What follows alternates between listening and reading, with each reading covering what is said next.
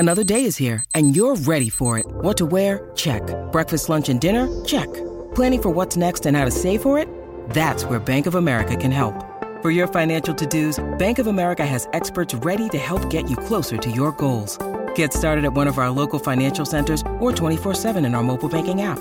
Find a location near you at bankofamerica.com/talktous. What would you like the power to do?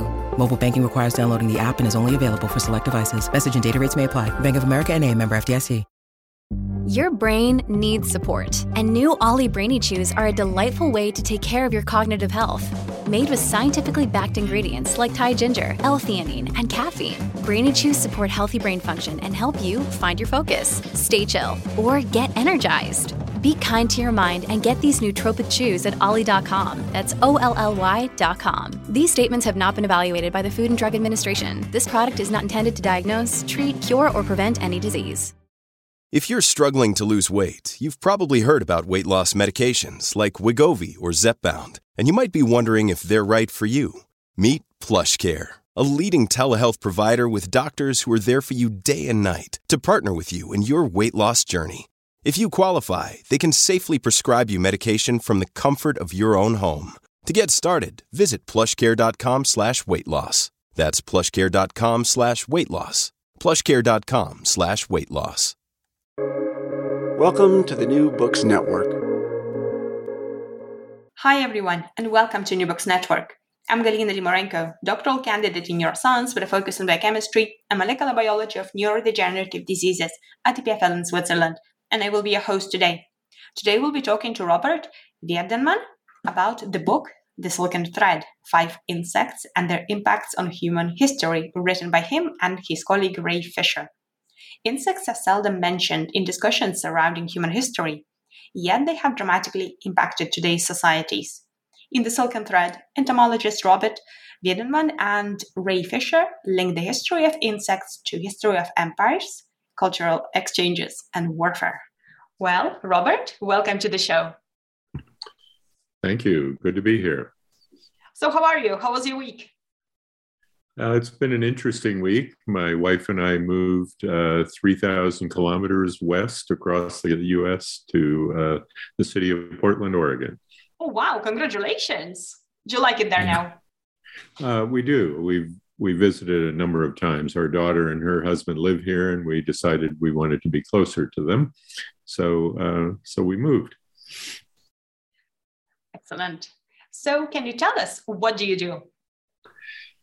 Well, I've retired. I'm a professor emeritus of entomology.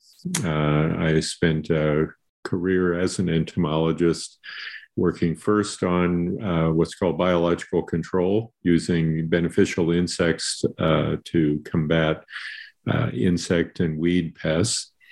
And I did that for most of my career, and then spent about a decade as an administrator, department head, and stepped down from that. And I spent the last 6 years of my career in the classroom teaching an undergraduate class for non-majors called Insects, Science, and Society. And it was the most fun I had in my entire career. Absolutely a joy. And how did you get interested in studying insects? I was not one who collected insects as a child. Many entomologists have lifelong interest in insects. I didn't know a beetle from a butterfly when I started. And my interest, actually, I got into biology because I was interested in birds and still am, and thought I would be an avian ecologist. And along the way, I got some advice, and at the time, the job market was not favorable for avian ecologists. So I switched, and the story I say is, or that I tell, is that birds didn't have enough wings or legs, so I had to switch to insects. That's fair enough. And why did you stick with academia? What do you like about academia? Oh, just the ability to discover new things and to be able to pass that on, either in the forms of written communication, publications, or teaching in the classroom. I absolutely enjoyed teaching, first for the first 15 years, teaching graduate students, specialty courses, and then the last 6 years teaching undergraduates. And so conveying what has been found in the laboratory or in the field, turning that into something that's understandable and can be appreciated by students was really a lot of fun. What would you say to our student listeners and maybe early career researchers? Well, first of all, find something that you're absolutely passionate about, because if you're conducting research, whether as a student or early career researcher, you have to have the passion for the subject, to be willing to devote the time and energy and really most of your thinking toward that. So have a passion for a subject, be willing and able to convey the information to a broad audience, certainly to your scientific peers, but you need to be able to explain what you're doing to non-specialists, to the public. The public are the ones that support the sciences in one way or another. And so getting them to understand and appreciate what you're doing is of real importance. We used to teach our students to learn what they call an elevator talk, a 2-minute talk that explains what you did, what you found, why does it matter to the person you're speaking to, in order to boil down what you are doing and make yourself understand what you're doing, to be able to convey that to someone else. And so those matter. Also finding and developing and cultivating a network of peers, because you rely on peers I think, for the rest of your career and for many aspects of that, whether it's for understanding what you're doing, being able to provide criticism, and really for support as you move along. So being able to speak to a broad audience, having a passion, and developing a network of peers, I think, would be advice I would give. Excellent. So your book is called The Silken Thread: 5 Insects and Their Impacts on Human History. And you wrote it with your colleague, Ray Fisher. So what inspired you to write it? The subjects that were in the book were taught in the non-majors class that I taught. I guess I incorporated insects in history in much of the class throughout the semester.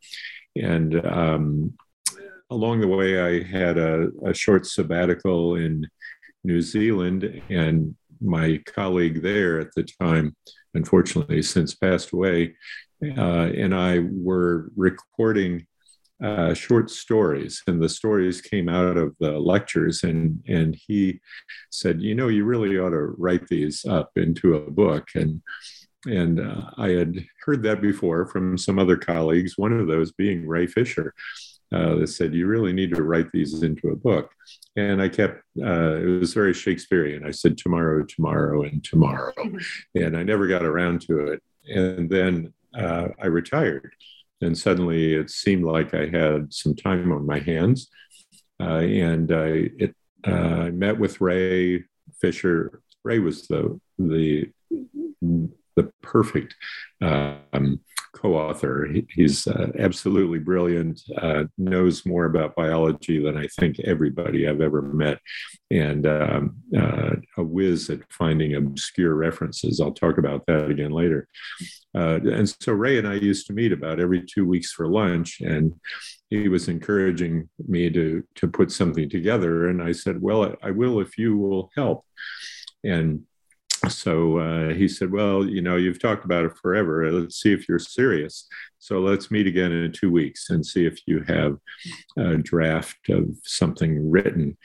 And so 2 weeks later, we met for lunch once again, and I plopped down on the table 2 draft chapters, an outline for the book, and a prospectus to go to an editor.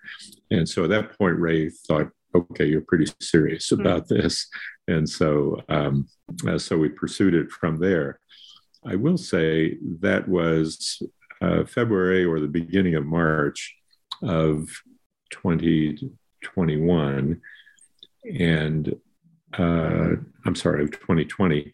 And right then, COVID arrived. And so we were no longer meeting. And we had to write our book by using Zoom, which presented its own challenges. So anyway, it worked out quite well, though. Okay, so let's dive into the book. And can we start with a very basic so we know that everybody's on the same page? Can you describe what do entomologists do? Well, entomologists study insects and their relatives. So insects, other arthropods like mites, spiders, ticks, etc., but all aspects of the biology of arthropods. And we wrote this book not for entomologists. We tried to write it for a very broad audience. And in fact, at the very beginning, when I thought we would write about a lot of insects and just anecdotes about each one. And Ray Fisher correctly pointed out that we could do that, but it would, first of all, take forever to do. And secondly, be of interest only to other entomologists. And so Ray said, we should scale this down. Let's write it about 5 insects. And so we settled on that number very quickly. But entomologists, anyway, writing about or studying arthropods and insects. So as you said, you settled on 5 insects. And how did you choose those 5? You know, it was interesting. We very quickly agreed once we decided 5, and there was a short skirmish about maybe we should have 6 because insects have 6 legs after all. But we came to agreement that 5 would work, and we each jotted down the names of 5 insects, and we agreed on those, which was astonishing. We decided that it was not simply a matter of mortality, which ones caused the most fatalities, or which ones were the best known, or whatever, but which ones really caused a change in human history. And my quote about that is, never doubt for a moment that insects have affected human history, because they really have. And that's what we decided to write about. So we agreed on 5. Had we chosen 6, we would have disagreed over the 6th one. We each had different ideas about which one would be next. So it was good that we quit at 5. 5 is a good number. Yeah, it was, and manageable. Much more would have been difficult, and it would have been, I think, difficult to maintain the theme. The other aspect about these 5 insects, and the reason we came up with the title, The Silken Thread, was that all of the insects have to do in one way or another with the silkworm and the silk roads, which were developed as a response to or as part of history of moving silk around and all of the other aspects related to that. So all of the insects in one way or another are related to this silken thread and the silk roads. So what is the diversity of the insects, for example, compared to other animals like mammals? Many orders of magnitude greater. Who knows how many insects there are? Best estimates, there are more than 1 million that have been described, but described means somebody has given them a name, or at least they appear in a collection with a tentative name. There are estimates anywhere from 5 to 50 million species of insects. In contrast, there are a few thousand mammals. There are about 10,000 birds. So they're considerably more diverse. Another group that's not known as well, but likely to be somewhat similar in diversity, would be the mites. Mites are small arthropods that in many ways some of them are parasitic on insects, some of them are free living, but the arthropods, the insects, extremely diverse compared to any and all other organisms. All right, so the spiders are not insects, they're arthropods.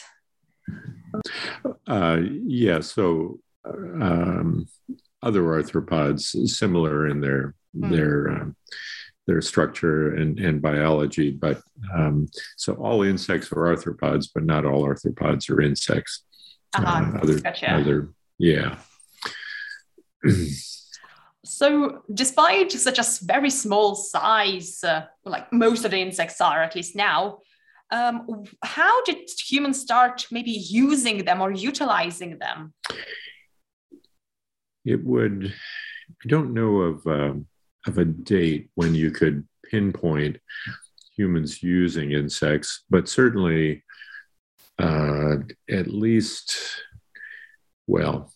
cultivating silkworms goes back almost 7,000 years. And so that would have been a fairly early use of insects, which to me is astonishing to think about, of recognizing that this thin strand from a silkworm could be used, passed into, or created, creating clothing from it, fabric from it, that it could be woven together, and then breeding these insects. It's very different than breeding cattle or poultry, those things that have a very proximal use. They're being used for food. But breeding an insect who does not provide any food, but only through many years of cultivation could produce a thin as a hair fiber that could be woven into a fabric and used not only for clothing, but eventually for use as currency, a variety of uses still used today in clothing and even in protective gear, things like vests, bulletproof vests, or combat helmets, very lightweight. But so going back at least that long, 7,000 years in the case of silkworms, but a number of different ways. Honeybees would be similar in terms of their use for collecting or producing honey, from which we gather that as food. And the pollination of bees would not have been recognized early on, but certainly necessary for production of a lot of food. So our use of insects goes back a long way, even if some of it may not have been understood completely. In fact, early on, the Chinese in their cultivation of bees had a lot of the biology correct. They understood about workers and drones and some of the biology, but they had the sexes completely backward. They thought because it was a society where the rulers were male And so they thought the leader of the hive was a male, and the workers were males, because those were the ones that did the work in the fields at the time. And so interesting that they were extremely precise in their descriptions, but they were totally inaccurate because they had the sexes wrong. But obviously quite a ways back. And what roles did and do insects play in the spreading of the human disease? Well, that's much of what we wrote about in our book. Insects are quite important. I used to say in my class that someone you love or someone you know will be affected by either an insect-borne or other arthropod-borne disease in your lifetime, because the numbers of diseases and the movement of those around the globe are increasing as we have changes in temperature and some insects moving further into more temperate areas. That will be only increasing in the movement of people and the diseases around the world.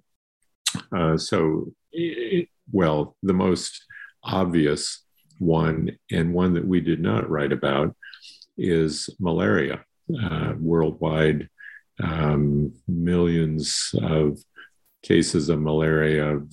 I don't remember the numbers of fatalities now, but very chronic and found worldwide, primarily in tropical areas. But the reason we did not write about that is it's not borne by one insect. There are a number of mosquitoes of the genus Anopheles that transmit malaria. And there are many species of Plasmodium, the causal agent of malaria. And so we didn't write about those, but malaria being a huge one, ones that we did write about, mosquitoes that cause yellow fever and now are also transmitting dengue and a few of the other fevers. Lice transmitting typhus, and typhus has been a problem for humans forever, gotten much more so as people get crowded together or as a consequence of war or natural disasters.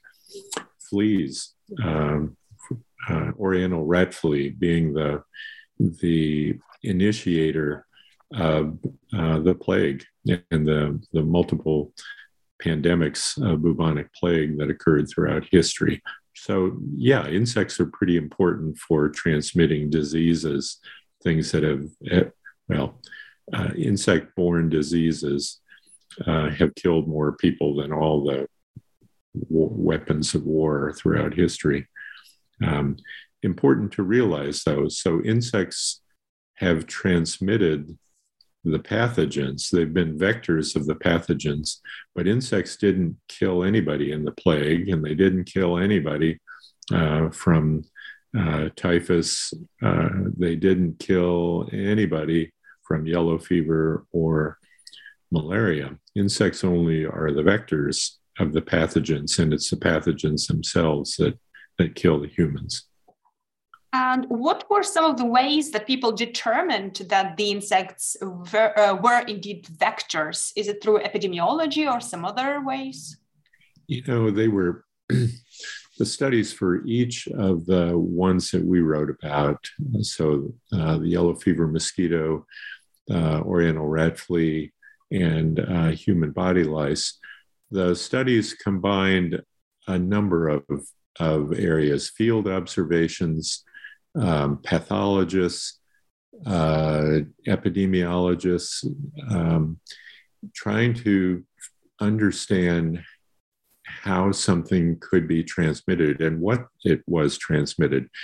Early on, for example, yellow fever, no one knew what it was or certainly how it was passed around.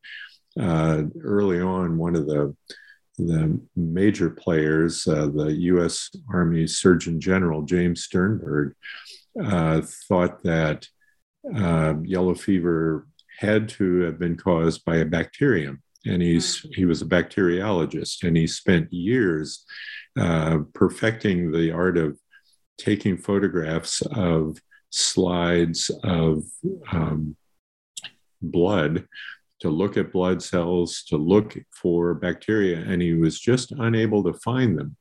Well, he wasn't able to find them because yellow fever is a virus or caused by a virus, not a bacterium.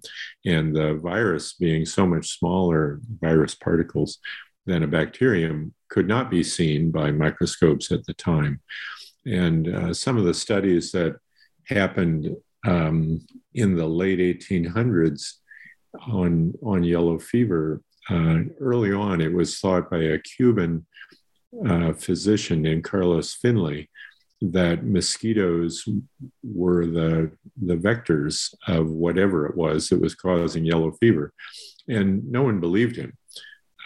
First of all, mosquitoes just were. They weren't anything special. They were, especially in the tropics, they were just there all the time. And nobody attributed anything like a disease being moved around by something as insignificant as a mosquito. And so Finley was ignored for a long time.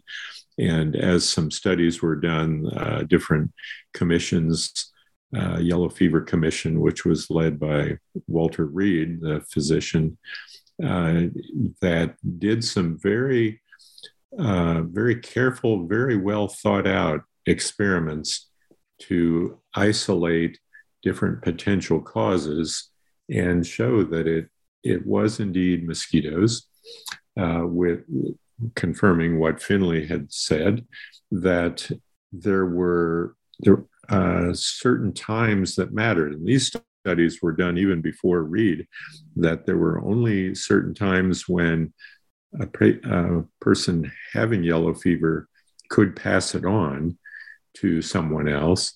And there were other studies that showed that there were a certain amount of time necessary before a mosquito could transmit yellow fever. And so a whole series of studies, in that case, yellow fever, in the case of the plague, understanding who the reservoirs were, how the pathogen, which was identified as a bacterium, how that could be transmitted from a reservoir species to humans, and what was doing that and when they could do that. Again,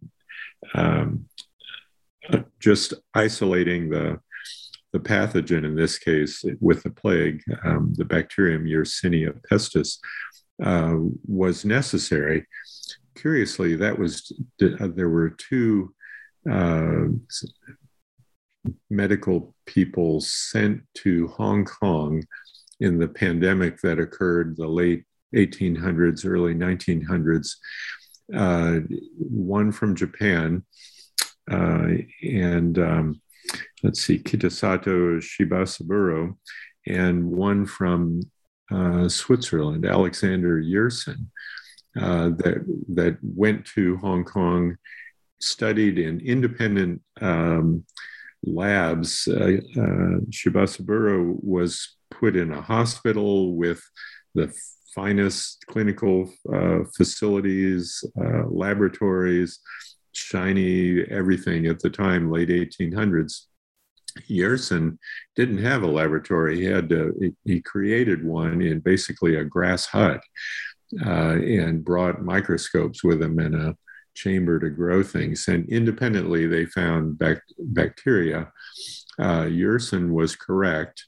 Shibasaburo found one, but it was not the correct bacterium. But anyway, they both were responsible for finding that bacterium independently in the same place at the same time. And so, which happens a lot in science, that you get things to a certain point and then you have independent discoveries.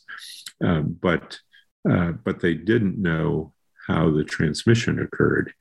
And that relied on on other observations and scientific studies who the reservoirs were. In this case, the finding of dead rats, first in India, and that was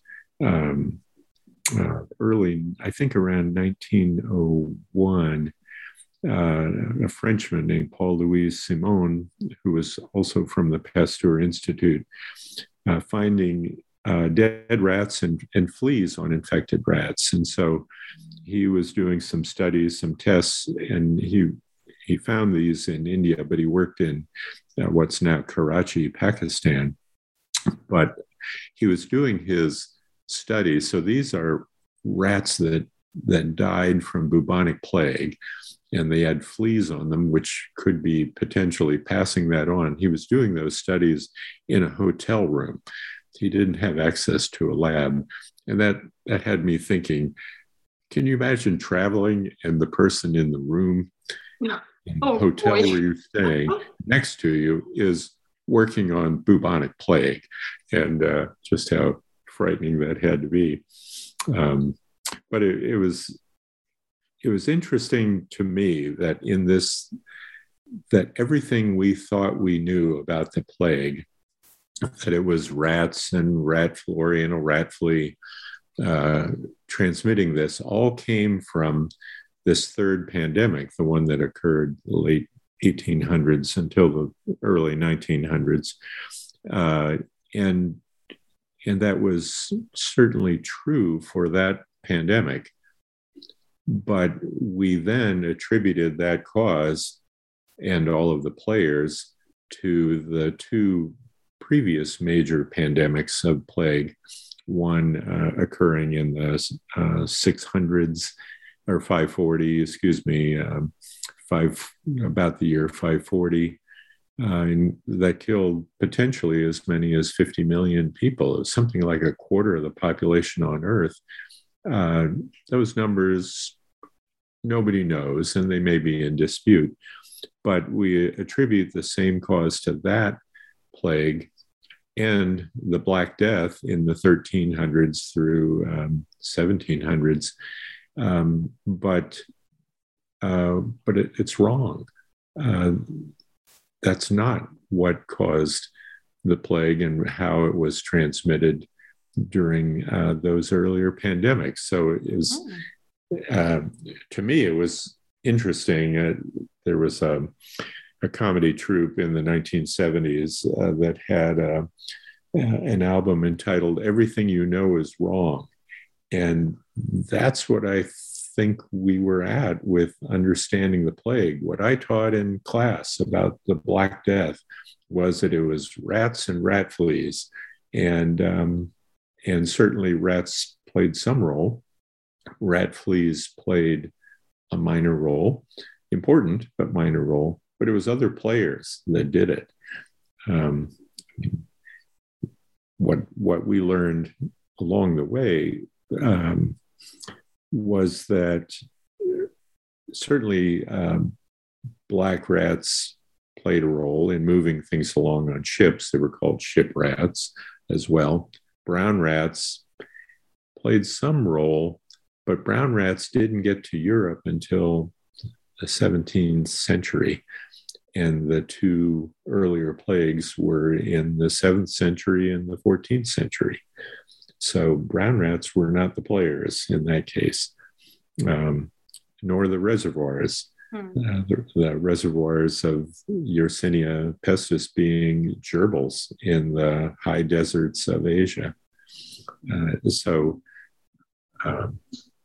everything we knew was pretty well wrong.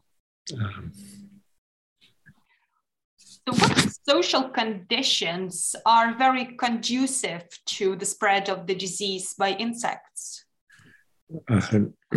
Definitely poverty, the inability to protect oneself from insects or to have treatment when a disease occurs, crowding, whether it's living conditions or in the aftermath of either a natural disaster or war, are definitely conditions that make insect transmission and the disease spread much easier.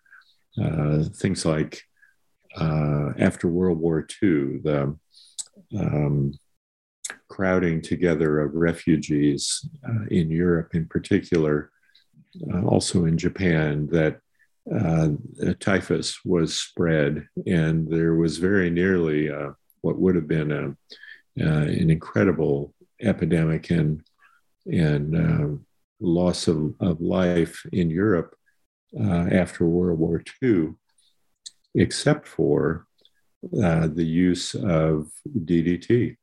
And today we think DDT is a scourge, and it certainly has very serious negative environmental consequences.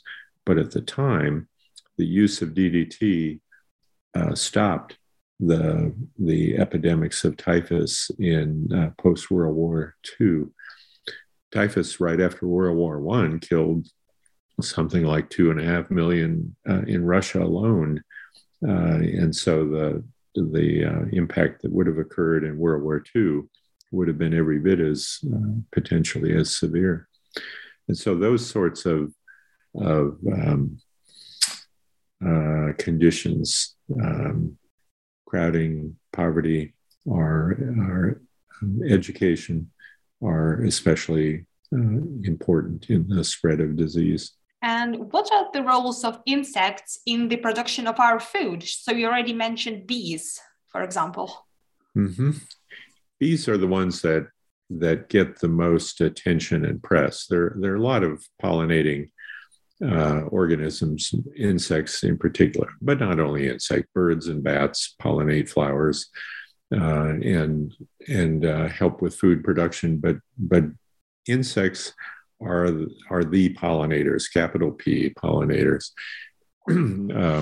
Primarily bees, but a number of flies as well. Yeah, if you like chocolate, you need to be grateful for a tiny midge, one of two kinds of tiny flies that pollinate the flowers of cacao and produce chocolate. And so conserving that insect is going to be crucial for enabling us to have chocolate forever. But bees, and it's both cultivated bees and also those that are naturally occurring. Naturally occurring bees that pollinate plants, especially in their native habitat, less so for cropped plants that are moved from one continent to another.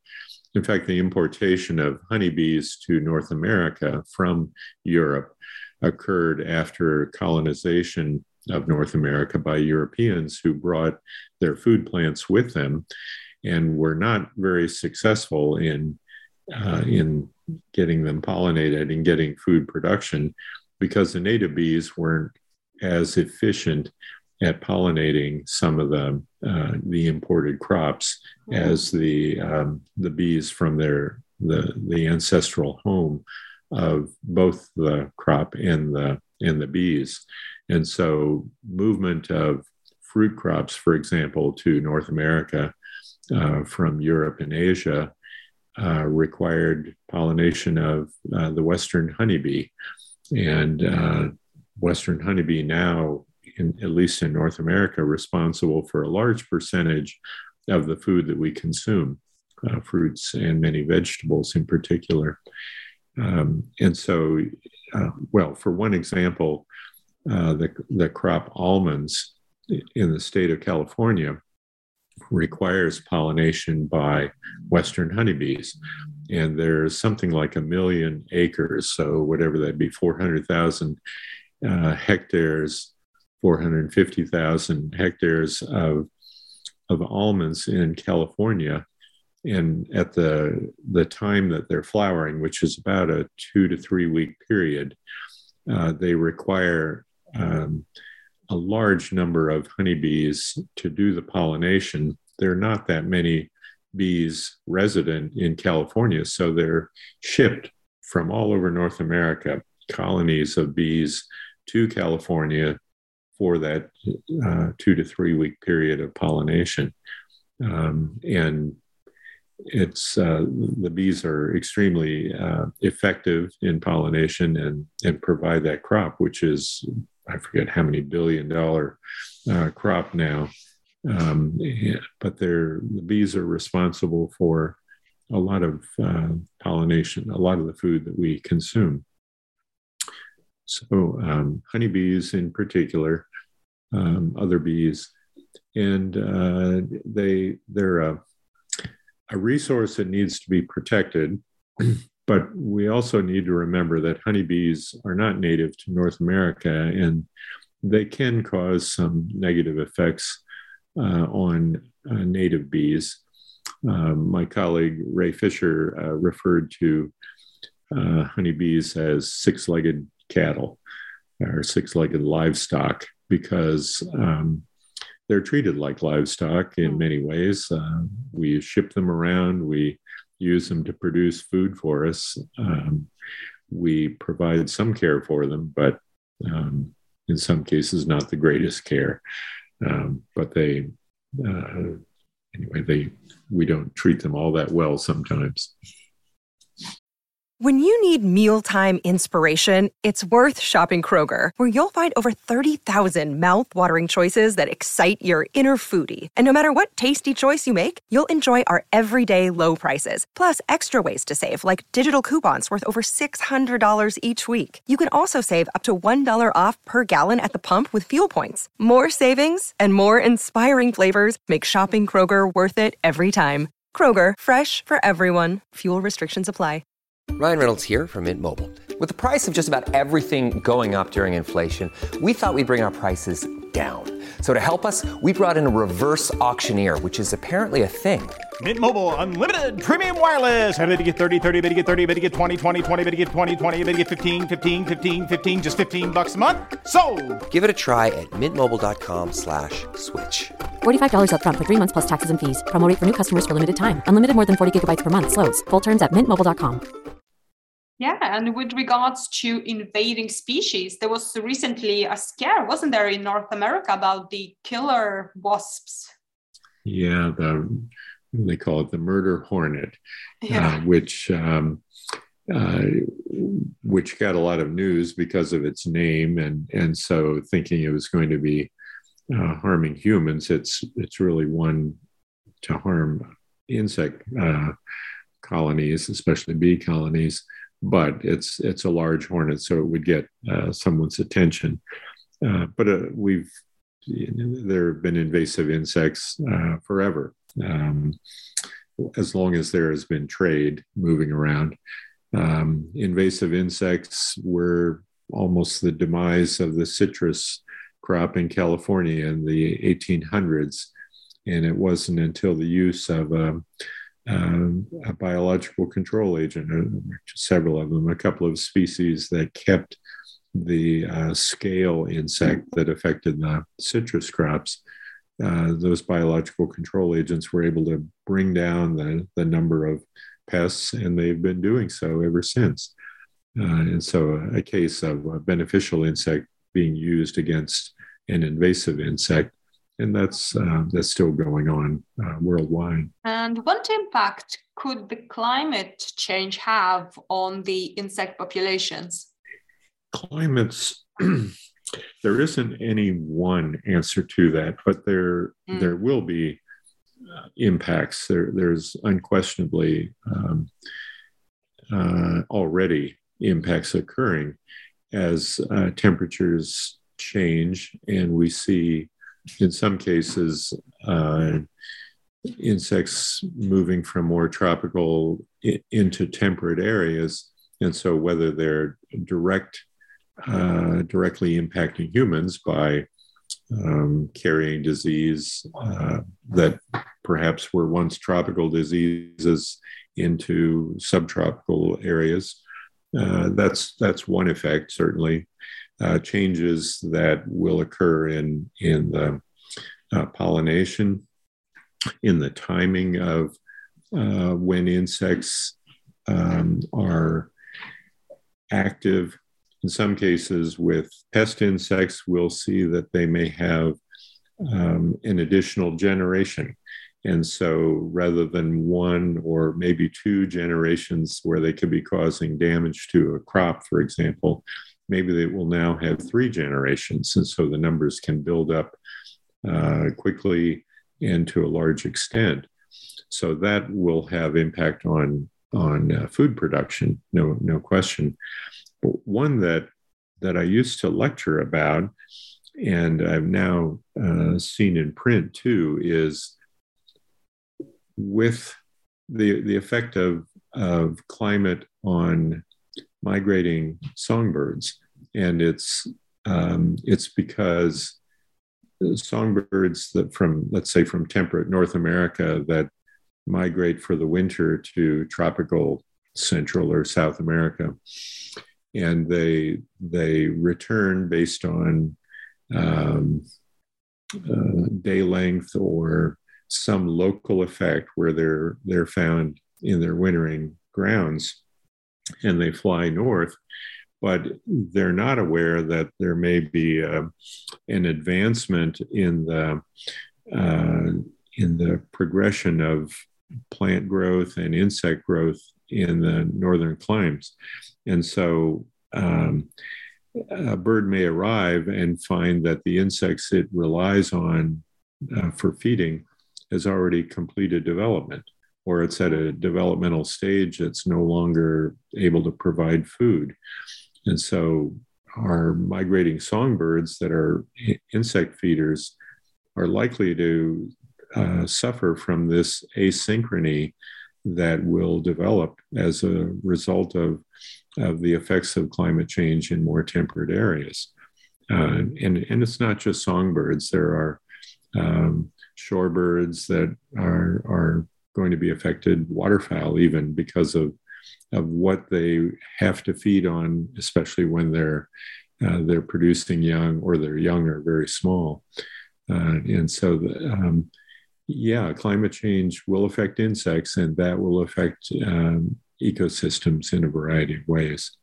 So you introduced the mosquito as a very potent vector for spread of some of the very nasty diseases like malaria.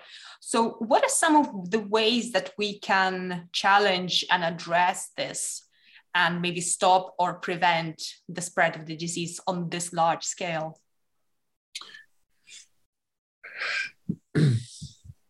Well, for one thing, there are multiple mosquitoes, and different ones responsible for different diseases.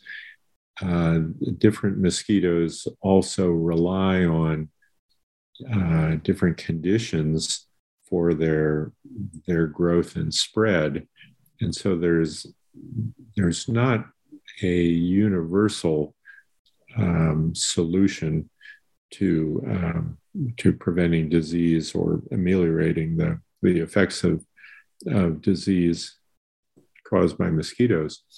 For example, some mosquitoes are nighttime biters, some are daytime, some only at dusk and dawn. And so changing activity patterns on the part of humans, or when we're available to be bitten, will certainly have some effect, but it may make us more prone to being bitten by a different mosquito carrying a different disease. Or one thing that we suggest in the US is to reduce the breeding locations for mosquitoes. So, for example, keeping the gutters on houses clean, so there's no pooling of water there, which a mosquito could produce another generation in just a few days. Cleaning out something like bird baths. We have bird baths because we like to have birds in our backyard, but we need to keep them clean or they'll be producing mosquitoes. Old swimming pools, especially from houses that may have been abandoned or foreclosed upon, and so they're not maintained.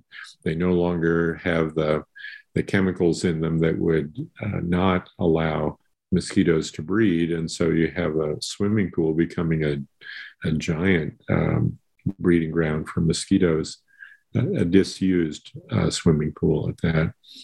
And so in temperate areas, things will be a little bit different than in tropical areas. Tropical, some of the things that have helped, especially with malaria, have been things like bed nets that are impregnated with an insecticide.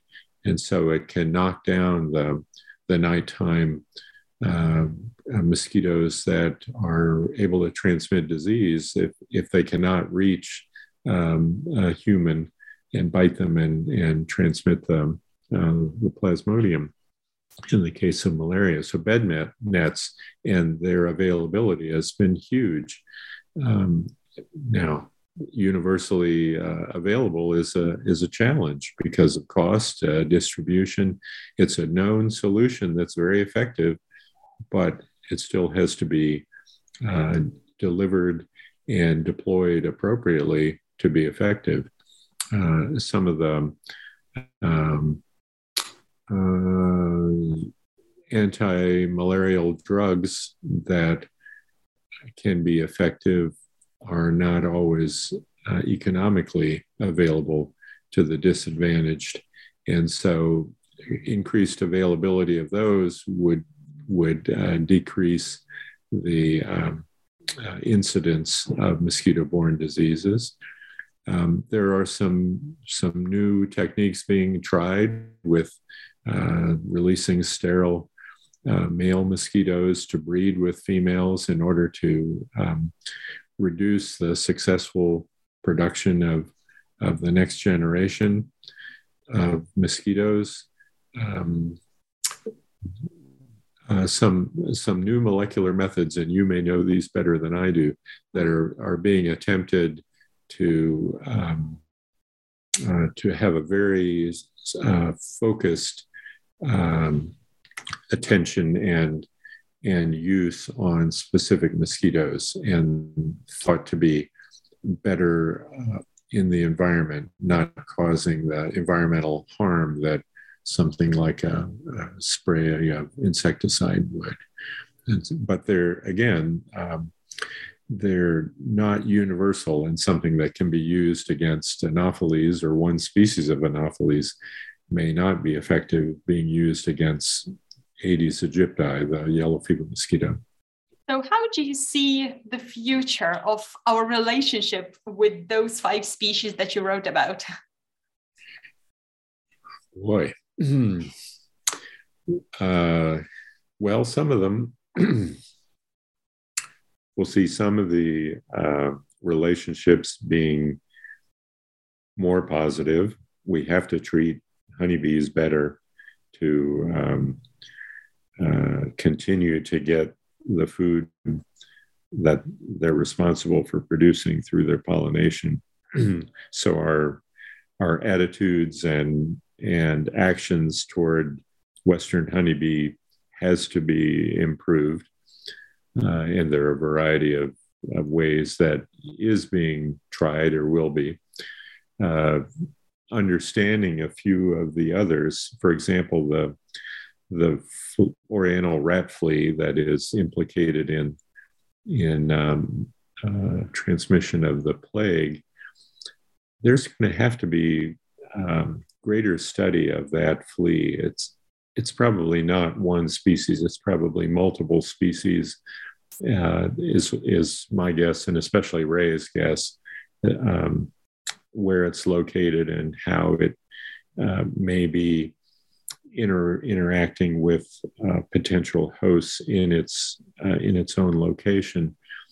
It'll still not be appreciated, but if it's understood better, studied a bit better, perhaps we can know even more precisely how the transmission of the plague is occurring, or living in the host reservoir species. Lice aren't going to be loved any more in the future than they are now. Lice are one of those insects that I say cause instant revulsion. Anybody and everybody, anyone who has a child hates to think about getting a note from their child's school teacher or child care provider saying your child has head lice, and head lice being not the disease transmitter that body lice are, but lice are lice, and they, even though there are many species of them, they all cause revulsion. So we're not likely to change our attitude, at least in favor of lice at all. Yellow fever mosquitoes, it's interesting that now there are other mosquitoes that are being implicated in transmission of yellow fever. Yellow fever did not previously occur in the Americas. It was after it was brought from Africa to the Americas that the mosquito and the virus yellow fever caused epidemics in the Americas, because that was one that was solely in Africa for eons. It was in connection to the silken thread here. It was the Silk Road that led to the movement of sugarcane westward into West Asia, then into the Mediterranean, then into the Atlantic, where sugarcane production attracted the use of slavery and the movement of slaves from Africa for the production of sugarcane into first South America, then into the Caribbean and in tropical areas of the Americas. And it was the movement of slaves that led to the accidental introduction of the yellow fever mosquito and the virus that they transmit. And so here you have this connection, sugarcane that originated in far southeastern Asia, whether in southeastern China, some think maybe it could have been in southern India, but movement of that plant that was responsible for the movement of millions of humans to the Americas for slavery, and the transmission of or the transit of the mosquito and the virus that cause this disease now throughout tropical America. And so the connections and the thread that passes through these, which is why our book got its title, because there is a thread that passes through all of these species. Yeah, it's fascinating. It's all so complex and so interconnected. The interconnections were, I'm an ecologist. I understand interconnections, or I thought I did. And yet we find much more complex connections than we even envisioned. And so, as in the case of as I mentioned, the yellow fever or the plague, it's the bacterium, Yersinia pestis, is found in the high deserts of Asia. It's a soil-borne bacterium, but it has difficulty living in the soil, especially where it's receiving radiation from the sun. The solar radiation can kill it. So how does this bacterium survive in the high, cold deserts of Asia? Well, it's found in the soil that's in the burrows of these gerbils that are colonial nesters.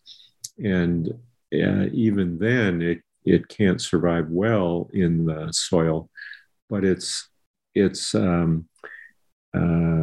engulfed by a soil-borne amoeba. And amoebae engulf many bacteria, other things in the soil, and once they're ingested, they are digested within the amoeba.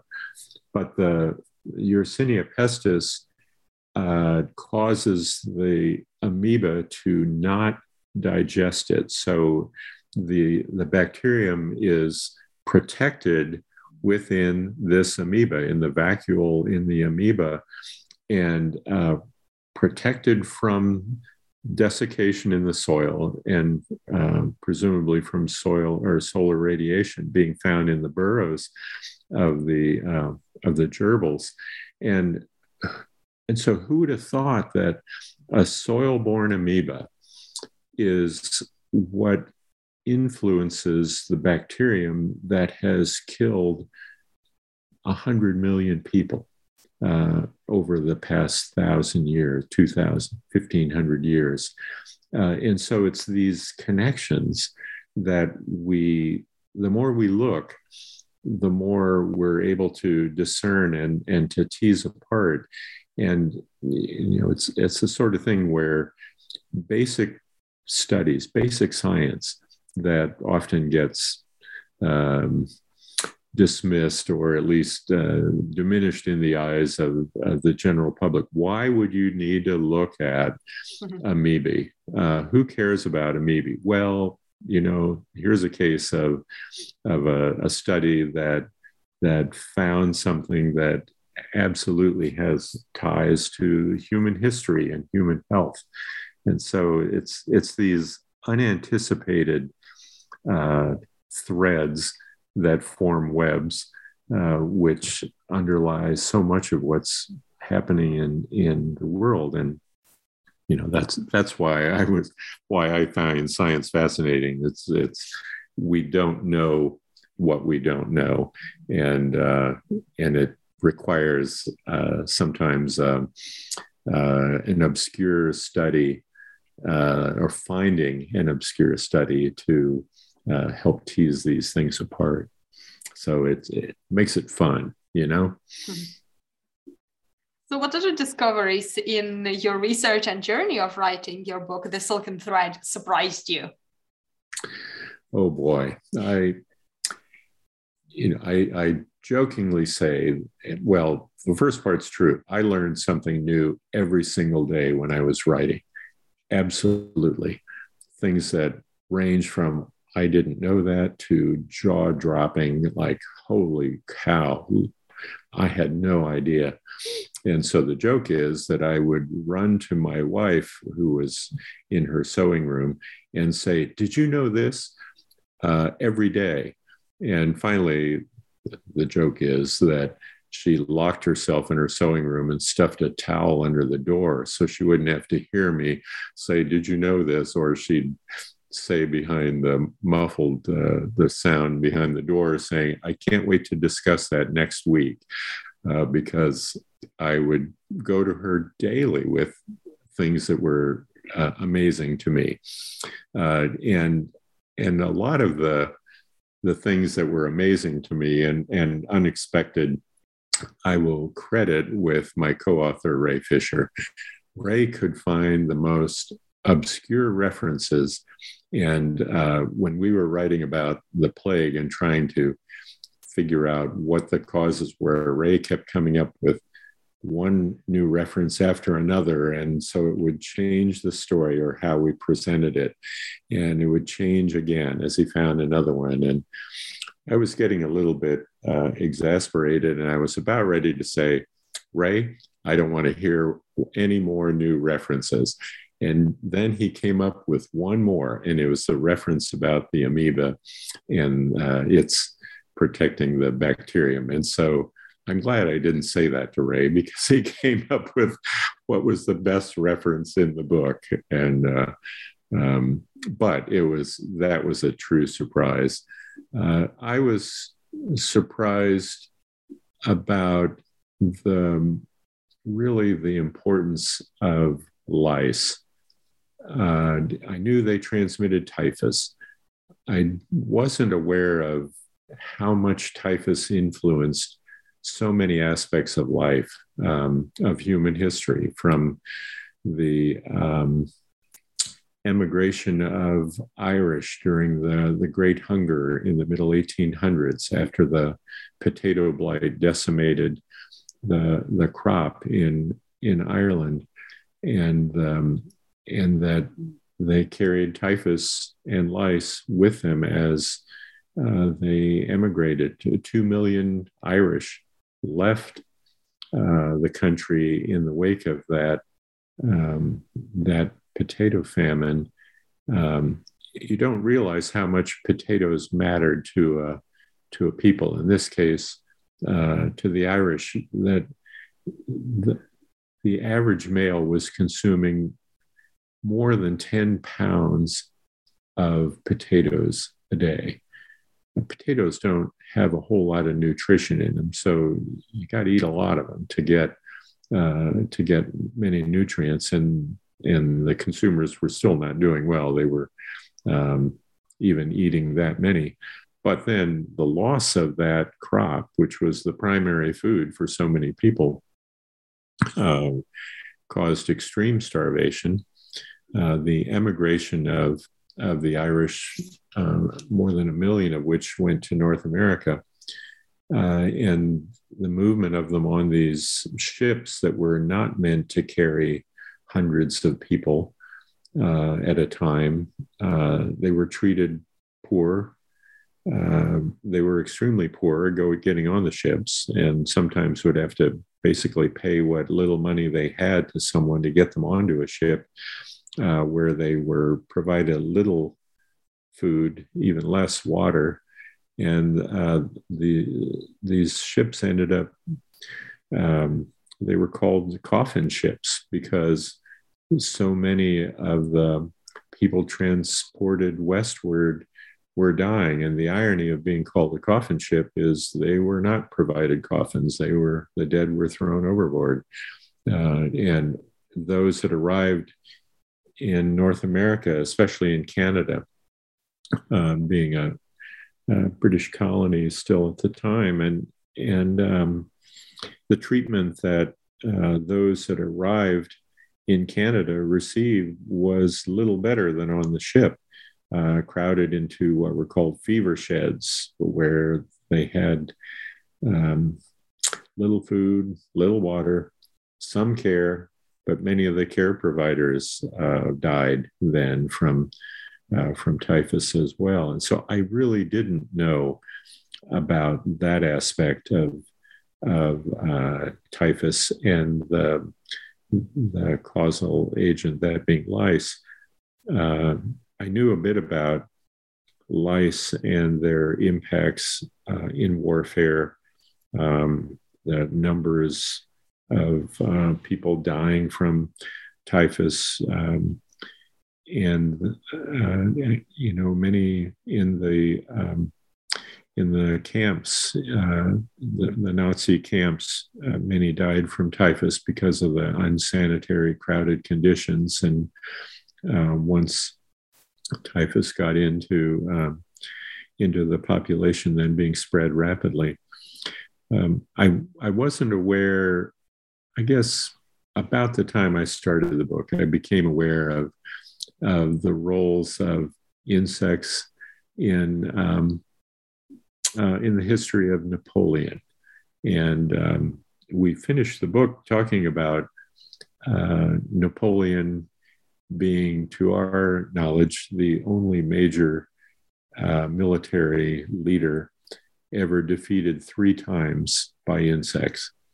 And so coming as a surprise, first of these being the invasion by Napoleon into Egypt, looking to extend the empire into northern Africa, and also then eastward into what was called Syria at the time, to try to establish a route to have influence on India. They wanted to decrease the importance of England in that route between England and India. And so Napoleon invading Egypt and then moving the armies into the Middle East, certainly facing local opposition, but plague got into his troops and decimated his troops, really causing the failure of that invasion and the retreat from Syria and from Egypt. So that whole effort failed. They didn't establish a toehold there. Next, in the late 1800s, early 1800s, where the French colony of Haiti and the slave uprising. At one time, Haiti was the second most wealthy colony in the New World, and because of sugar. And so they had a large slave population. The recognition of the possibility of freedom, which came after the French Revolution, the liberté, égalité, fraternité that applied in France, it did not apply to their slaves in Haiti. And so the uprising caused Napoleon to send troops to quash the slave rebellion. And the troops ran into a formidable foe that they had not anticipated, and that being mosquitoes and yellow fever. And so I forget the numbers, 40% of the troops that were there were dying from yellow fever, including significant general and Napoleon's brother-in-law that were sent to lead these. So the French abandoned Haiti. They also abandoned the colonies in most of North America and sold to the young United States this area that became known as the Louisiana Purchase. And so the rise of the United States as an economic and other global power, really the result of France selling this property to the United States, and that being the result of mosquitoes and yellow fever, causing the French to abandon. So in that case, the second defeat of Napoleon. And then the third being in Russia in 1812, and the invasion of Russia by the Grande Armée and whatever it was, 650,000 fold troops from everywhere that marched into Russia, and they certainly faced a formidable Russian army and general, but they also ran into typhus, and especially as they began to retreat and the cold weather and people trying to stay warm, soldiers trying to keep warm. And so when one of their colleagues died, they would take the uniform or the coat or something from them to add as another layer. And lice lived in the clothing. And so they bit the human, transmitted the disease, but they lived in the clothing in proximity to humans to stay warm. But so movement of clothing meant they were moving the disease around. And so it was only a small number of troops, I forget, 25,000 or something that were able to help march out of Russia still healthy, and a significant part of that being caused by lice and typhus. It wasn't the only reason Napoleon lost in Russia, but that was sort of the illness depleting numbers and causing the weakness among troops. And that certainly had a major impact. So here we have Napoleon defeated 3 times by something as tiny as 3 small insects, a flea, a mosquito, and a louse. Not what one remembers of him, or certainly not what's inscribed on his tomb.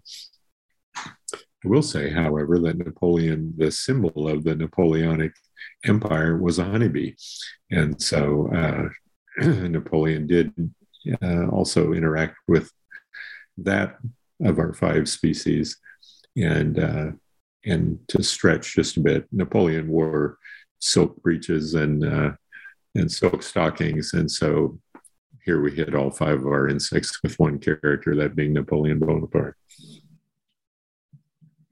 And nowadays we've got, I don't know if you can call it fad, but a real fashion of trying to eat insects as a sustainable food. So have you eaten insects? What's your opinion? I have. They're okay. It's not something I readily eat, but I have, and I used to for my class. I would bake cookies that were made partly from cricket flour, and as long as the students were not allergic to shellfish, we could offer that to them to eat, and most all tried them. Some were a little bit reticent, just the thought of it. They couldn't taste it at all. But some actually were happy that other students didn't want to eat them, because that meant they got a second cookie. But it is a big deal, and it's going to be even bigger in the future, because insects can provide a significant amount of protein and fat in the human diet, and they've been doing so forever. It's just now that instead of being collected, they're being grown. And there are research centers that are studying how best to produce some of the food, some of the insects that can provide food. There are a number of restaurants that serve insects as food, and it's in the names of the insects or the images that are shown of the restaurant. There, a few years ago, one of the American baseball teams served crickets at one of the concession stands in the stadium, and they got a pretty good following. People bought them quite readily. They were well seasoned and even better marketed. And so insects as food will be even more prominent in the future.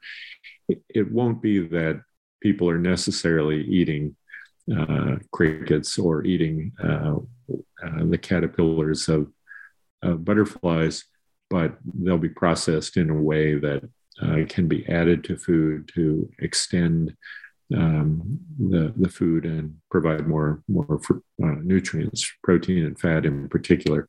But the nutrient quality of insects is incredible. In some cases, much better provision of certain nutrients than beef or other domestic 4 or 2-legged animals do. So it's going to be important. Some sustainable, healthy, crunchy locust snacks. Yeah, it could be crunchy as a snack, or it may be ground into flour and made into cookies or into snacks in some way or another. But yeah, a variety of ways that we'll see that more so. Yeah, cookies is a great gateway food. Yeah, absolutely. We see them eaten at a lot of festivals around the U.S., insect festivals where they're served, whether they're stir-fried mealworms or they're crickets or they're grasshoppers on a stick or on kebabs or something like that. But there are some ways that are are very visible and fun, and then other ways that will be not quite as visible, but probably even more prominent. Well, this has been a fascinating discussion. So what is your next project? Oh boy. Well, with our cross-country move, I'm a little bit slow to start another project. I am thinking quite a bit about the role of mosquitoes and the diseases they transmitted in warfare. One chapter that I wrote Ray wasn't real involved in this one, that did not make it to the book, was about mosquitoes and malaria in the battle for New Guinea in the Second World War. And it may have been one of the better chapters written, and it didn't make it to the book. So perhaps that'll be in the next book that we'll see something about the role of mosquitoes. And I mean, they were very big in the impact of the War of the Pacific, where malaria was depleting Japanese soldiers' numbers, or weakening them, and the Allies were able to throw fresh troops into the battle, and so that were not yet exposed to malaria. So that one may be. I know Ray is starting a book on mosquitoes, and so between the two of us, maybe we'll collaborate on another one or two of these. Excellent. I hope you come and talk to us again about your upcoming books. That sounds great. And thank you very much for the interview and for your time. Excellent. So thank you so much for joining me today. And hopefully our listeners can find more information about your book online as well. Yeah, certainly. Amazon, I know, carries it. Some online sellers do. Oxford University Press sells the book online, and some of the local bookstores. I prefer shopping at a local bookstore where I can, or you can get the bookstores to order the book from the publisher. So yes, hopefully there's some interest in it. Great. So thank you so much for talking to me today. Thank you very much. Bye now.